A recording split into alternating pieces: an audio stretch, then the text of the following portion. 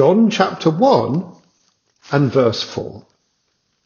In him was life, and the life was the light of men. The Lord Jesus Christ was at the Father's side in the work of creation. And so he is the origin of all life. But the life spoken of here is spiritual life, the means of being saved and of having communion with God, and so to live forevermore. It is this life which gives men light and rescues them from their wretched spiritual darkness. Verse 5, and the light shineth in darkness, and the darkness comprehended it not. This is true in every age where the gospel is preached. It is light being shone in this world which is darkened by satanic unbelief. But this was especially true, of course, when our Lord ministered on the earth.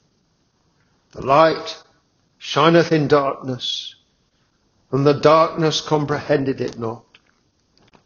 Fallen, sinful man willfully rejects the light, which is Jesus Christ.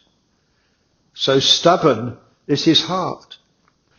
Verse 6, there was a man sent from God whose name was John. The same came for a witness, to bear witness of the light, that all men through him might believe. He was not that light, but was sent to bear witness of that light. So here we are introduced to John the Baptist, who was the greatest of the prophets. But he still pointed forward to one greater than him, the true light, the Lord Jesus Christ. Prophets are mere men. The Lord Jesus Christ is the eternal Son of God, manifest in the flesh. He is the light of the whole world, and all may come to God through him.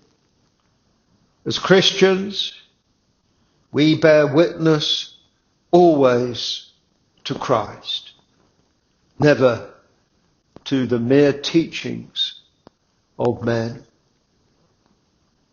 Verse 9, that was the true light, which lighteth every man that cometh into the world. The Lord Jesus Christ shines sufficiently for the salvation of all mankind. So wrote the 19th century Bishop J.C. Ryle. Because of this reality, that Christ is a light to the whole world, all men are under an obligation to believe in him. All may and all must come to the light, because God commands it. That was the true light, which lighteth every man that cometh into the world.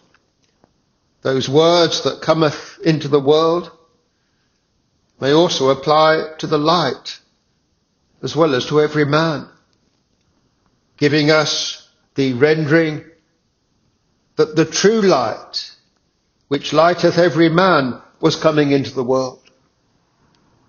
All therefore must prepare to receive him, because apart from him, all people will remain in an abject spiritual darkness. The child who was born in the stable at Bethlehem is none other than the light of the whole world. Hebrews 1 verse 10.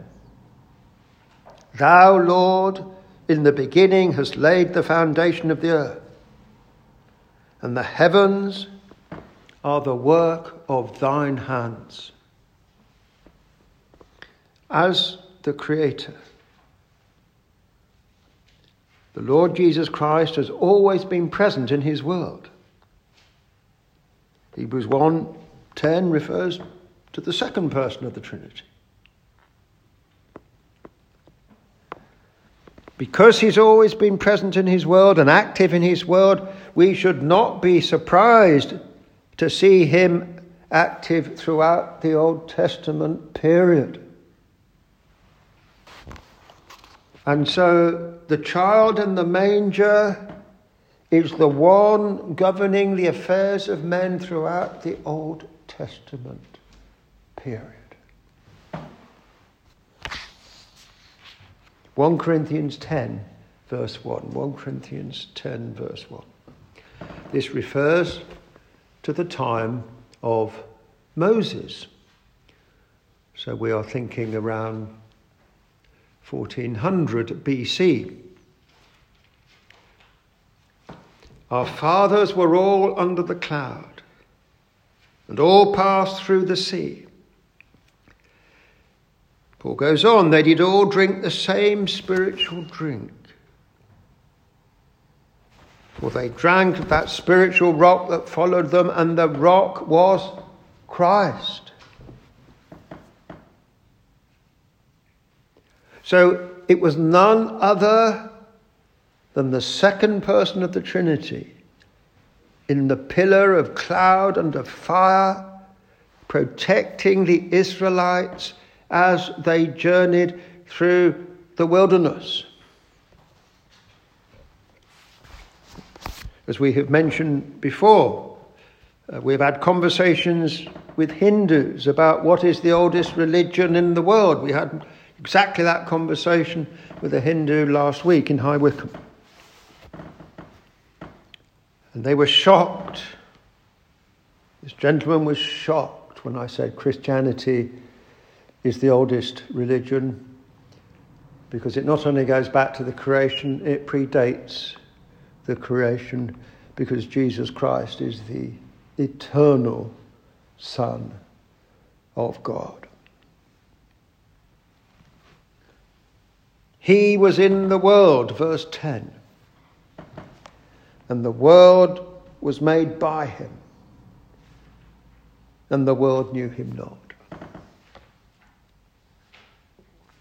So this reference here in verse 10 may well be to the Lord being in the world in the Old Testament period, rather than simply referring to him being in the world during his earthly ministry, as John was writing.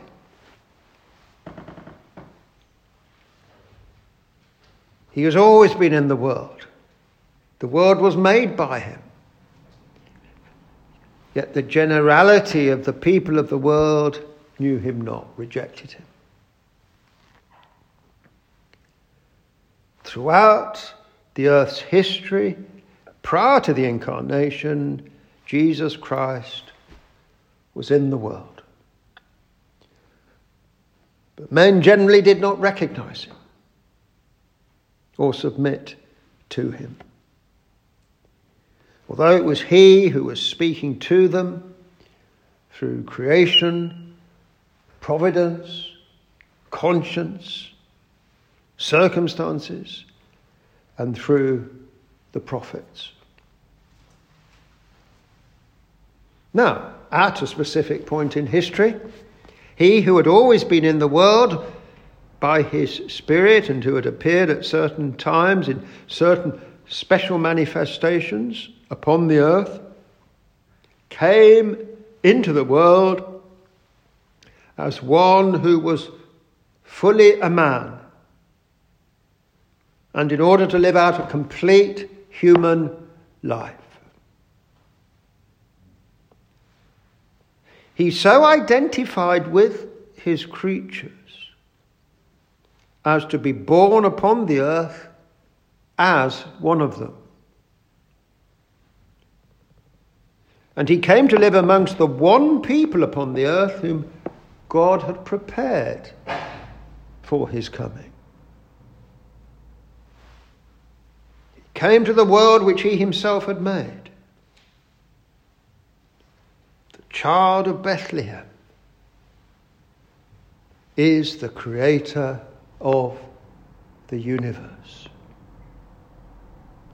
No wonder then that a heavenly host announced his birth. But when he came into the world, and to the very special people prepared for his coming, would he be received as the one who he really is? Would he be received as the Son of God and the promised Messiah? We have the answer to that question in verse 11. He came unto his own, and his own received him not. Now, an interesting little grammatical point here. The two his owns in verse 11 are slightly different in the Greek language. The first one is a neuter word and means his own things, his own special possession, namely the promised land. He came unto his own, neuter, the land that had been specially set aside. The second, his own, is a masculine word, meaning his own people, those to whom he had shown his special favour above all other nations upon earth.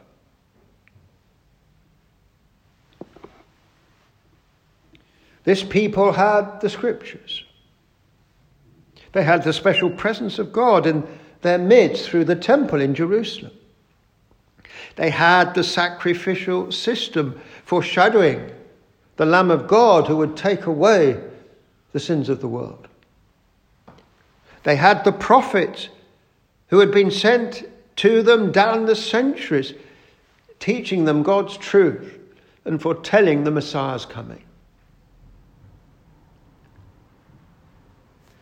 It was to this exclusively prepared people, his own people, to whom the Lord Jesus Christ has now come. Yet, we are told, they received him not. They did not recognize him as the Son of God, as the long-awaited deliverer of Israel, and as the unique Saviour from sin. They wanted a political deliverer to restore the nation's political independence. So we learn from how the great mass of the people rejected him despite being prepared for his coming. The great hardness in the heart of man to the receiving of Jesus Christ. He came unto his own, and his own received him not. Man stubbornly rejects his Maker. Even when he possesses abundant life and exposure, abundant light and exposure to God's truth. And so nothing's different today.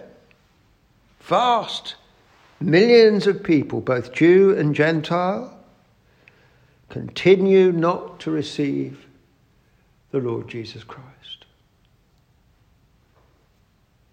They continue to do what they did when the Lord was on the earth as a man. They reject their Creator and their Redeemer. The nations of the world, the Gentile nations of the world, continue through willful rebellion to do what most of the world did throughout the Old Testament period. They refuse to recognize the Trinitarian God, the Creator God, He who is Father, Son, and Holy Spirit. The majority of people in our world today continue sinfully and wickedly to believe on Jesus Christ for salvation. That is not to say, of course, that the number of those who are saved down the ages is a multitude which no man can number, but relatively speaking, most reject Him. Which led the Lord to say further on in John's Gospel, John 5, verse 40, "Ye will not come to me, that ye might have life." Ye will not come to me, that ye might have life.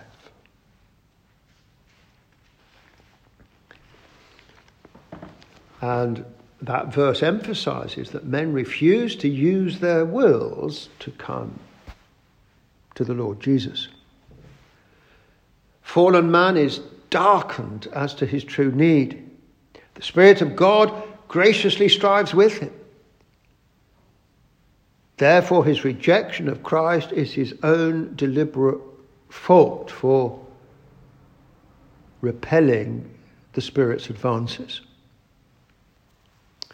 Now, it is our duty of love to our unbelieving neighbour to warn him that God's wrath rests upon him.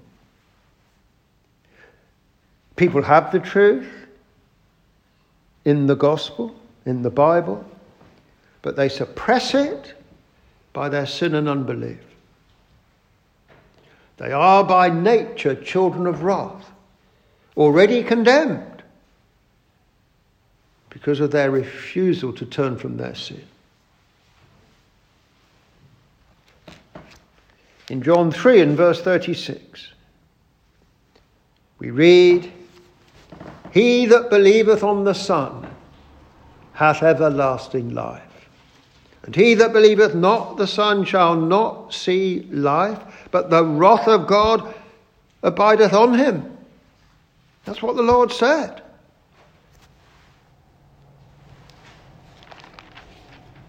So we can't tell non-believers Jesus loves you because at the moment the wrath of God abides upon them. He's reaching out with his mercy, yes. But until they humble themselves, the wrath of God abides upon them. And failure to believe in Jesus Christ has terrifying consequences. Yet for those who do receive him, there is a glorious exaltation, as the next verse here tells us.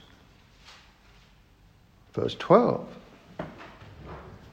"But as many as received him, to them gave he power to become the sons of God, even to them that believe on his name."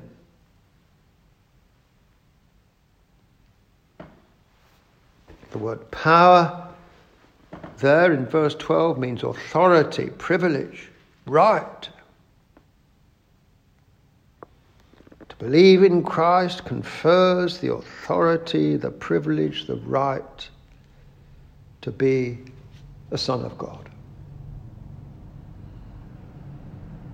To be adopted as a son of God is an unspeakable privilege into which one can only enter on God's exclusive terms.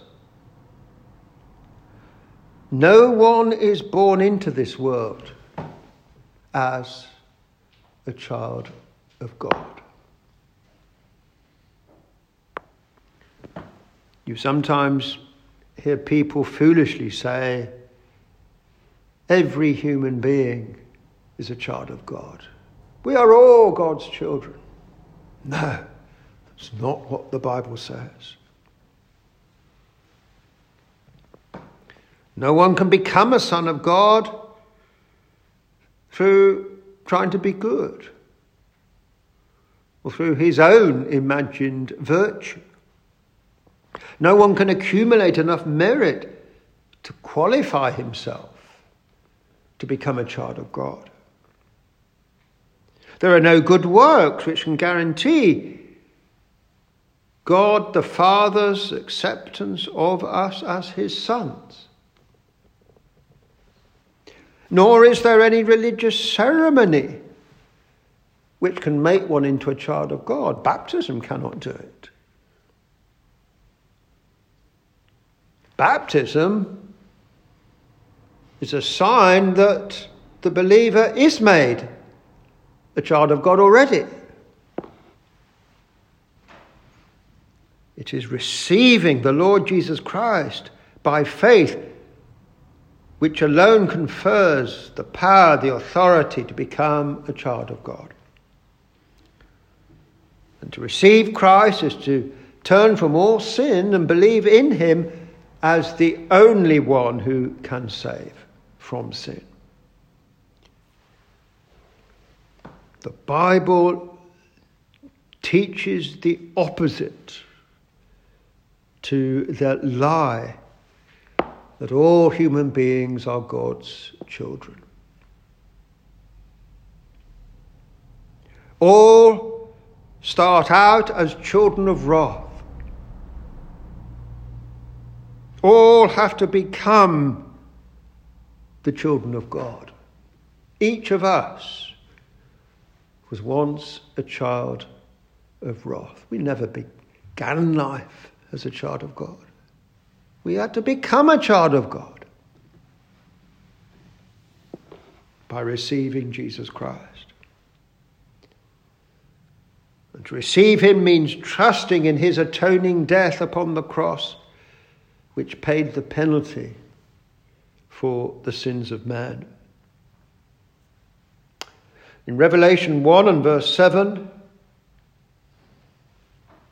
we read this: "He that overcometh shall inherit all things, and I will be his God, and he shall be my son."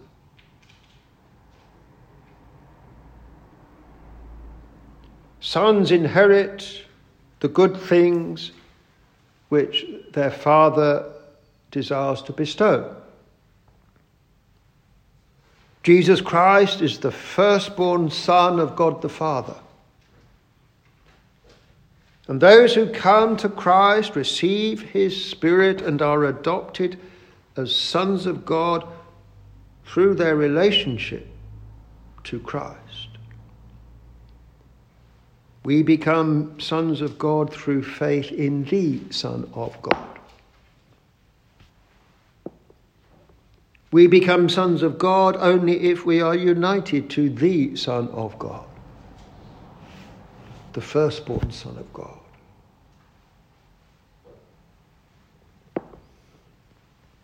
One can only become a son of God by a supernatural act. It is called the new birth.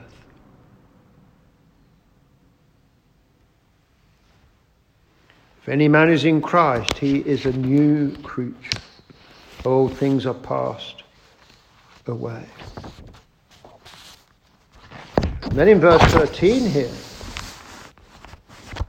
we are told of those who are born again, which were born not of blood, nor of the will of the flesh, nor of the will of man, but of God. Those who have received Jesus Christ are born not of blood. And so we are being taught here that a man can never become a son of God by blood descent.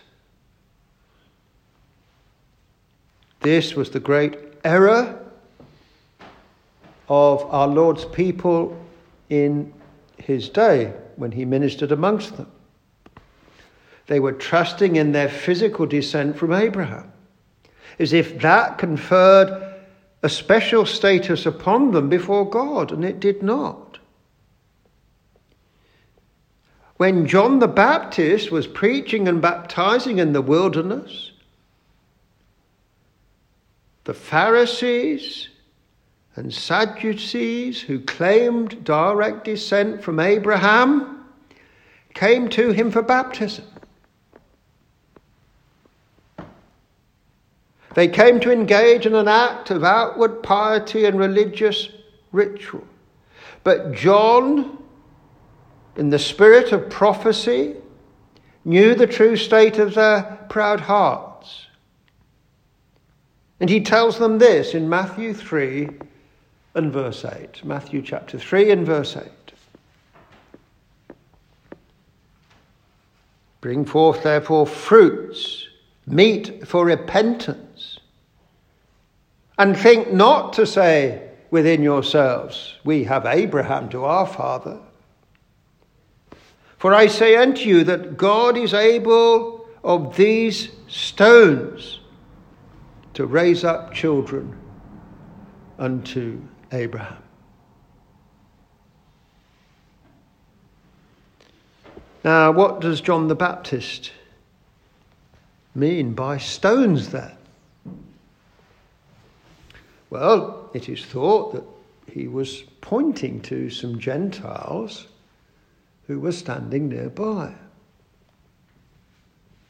who are stones in the sense of they have stony hearts. They have been blinded to the revelation of God. And so John tells the Pharisees and Sadducees, these stony-hearted Gentiles are more likely to become true sons of Abraham than you who are Israelites by birth. Now Israel, as we have already mentioned, according to the flesh, had been blessed with the very special presence and revelation of God down the centuries. But this, nevertheless, gave to no individual Jew any automatic sonship and communion with God. In Romans chapter 9 and verse 6, Paul says this: neither because they are Abraham's seed are they all children. Being descended from Abraham does not make them children of God. But in Isaac shall thy seed be called. That is, they which are the children of the flesh, these are not the children of God, but the children of the promise are counted for the seed. Romans 9:9. So there the word of God is telling us that physical descent and ancestry has no bearing at all upon spiritual blessedness. The Lord told Sarah, although she was past the age of childbearing, that Isaac would be born to her. He would be Abraham's legal heir. Even though another natural son of Abraham, Ishmael, was 14 years older than Isaac. And so we see that Isaac was born outside of the normal realm of nature. Ishmael was born according to the normal pattern of the flesh. Ishmael was not reckoned to be in the line of God's true people. Isaac was. So we learn that natural descent and the principle of primogeniture, being born first, did not confer upon Ishmael the special privilege of belonging to God's covenant people. Abraham also had 6 other sons by Keturah. They were his natural descendants. but they did not constitute Israel, the people of God, whose descent would be traced only through Isaac. So Paul shows us in Romans chapter 9 that simply to be a descendant of Abraham is no necessary sign of enjoying the favour of God. Now that is exactly what John means here in verse 13, when he says that the sons of God are born not of blood. No one can be born a Christian. And so you can be brought up in a Christian home. It does not make you a Christian.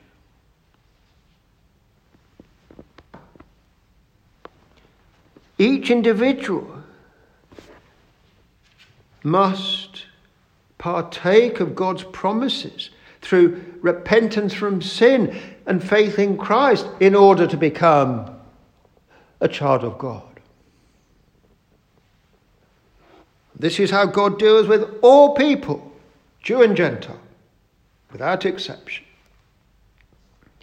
Mere descent from one's parents cannot bestow the grace of God. John further tells us in this 13th verse that believers are not born of the will of the flesh. When God draws men through the gospel, there is an obligation upon them to respond by receiving Christ. They must do the believing for themselves. God cannot believe in Jesus Christ on behalf of anyone. Each individual actually has to put his trust in Christ. But the individual is only able to do this because God has first drawn by his grace and given the ability to believe. And so when someone has come to faith and has received the Holy Spirit, he can claim no credit to himself. Look what I've done. Left to himself, he would never have come to Jesus Christ. His fallen, perverted will would never have responded to the gospel. The glory must therefore be given to God's initiative of grace.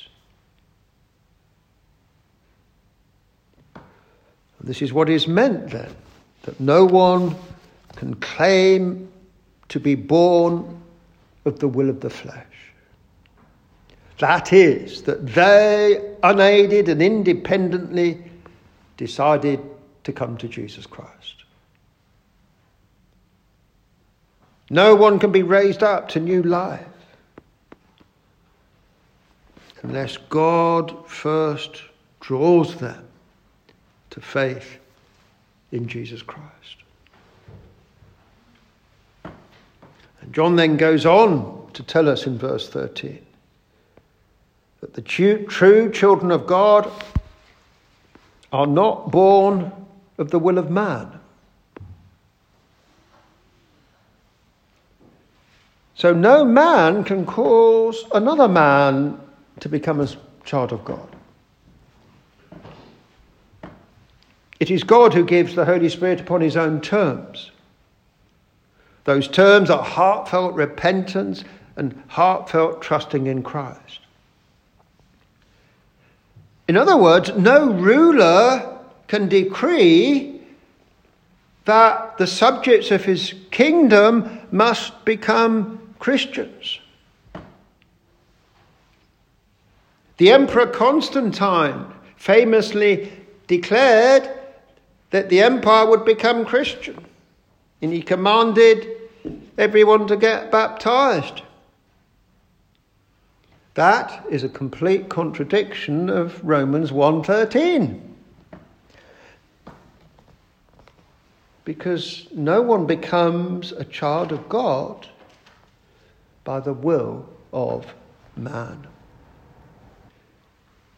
No religious ceremony devised and carried out by men can make them into sons of God.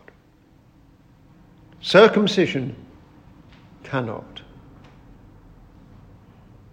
It's interesting that the prophets in the Old Testament ended up describing the people, even though they were physically circumcised, as being uncircumcised, because they didn't have the spiritual reality behind the outward sign. So circumcision cannot make one a child of God, baptism cannot, the laying on of hands cannot. These are merely outward signs of what God must do within a person's heart. Nor can any good works make one a child of God. By the works of the law shall no flesh be justified. No man-pleasing charitable deeds can remove the guilt of sin or compensate for the wickedness of men's hearts. So this verse 13 is telling us that no one is able to turn himself to God nor make himself acceptable to God. No one can by his own work make himself into a son of God. No one can claim that he is a son of God by physical descent. Man's natural condition is one of total separation from God. Indeed, there is an enmity. If anyone is to be saved from eternal condemnation, it must be Christ alone who does the work.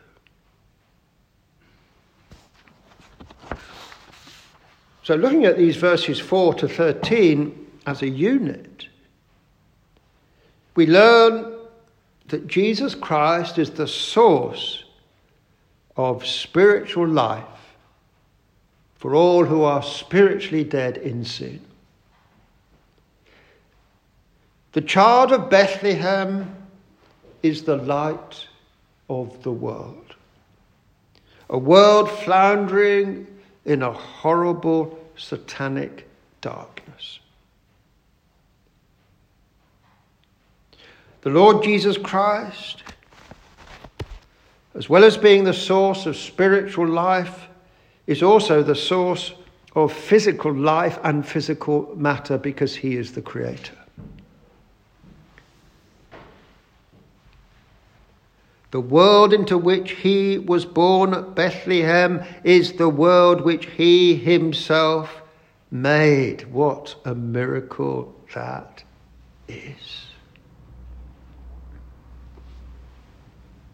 And it speaks to us of the great condescension involved in being born as a man. He causes those who receive him to be born again by God's power, so as to become the very children of God.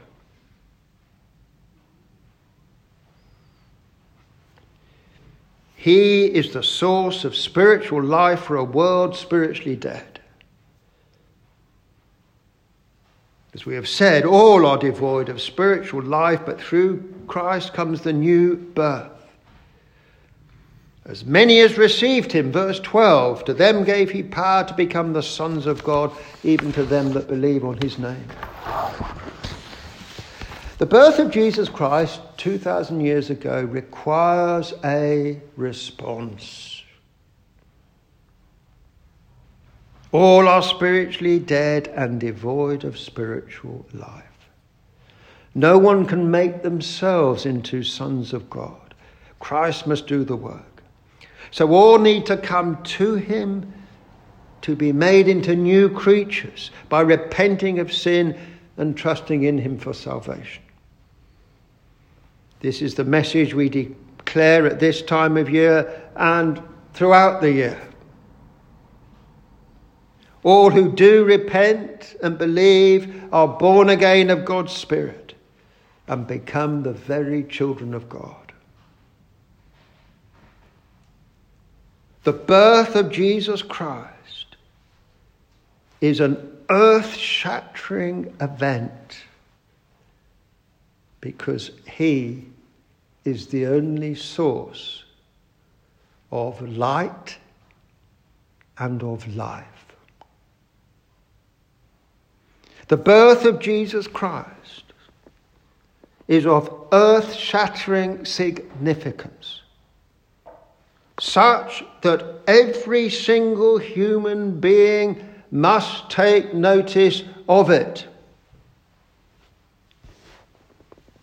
Every single person living on this earth must personally consider the significance of the birth of Jesus Christ. Because one's view of the child in the manger is quite literally a matter of life and death. It is a matter of spiritual life and spiritual death. It is a matter of eternal life or eternal death. Amen.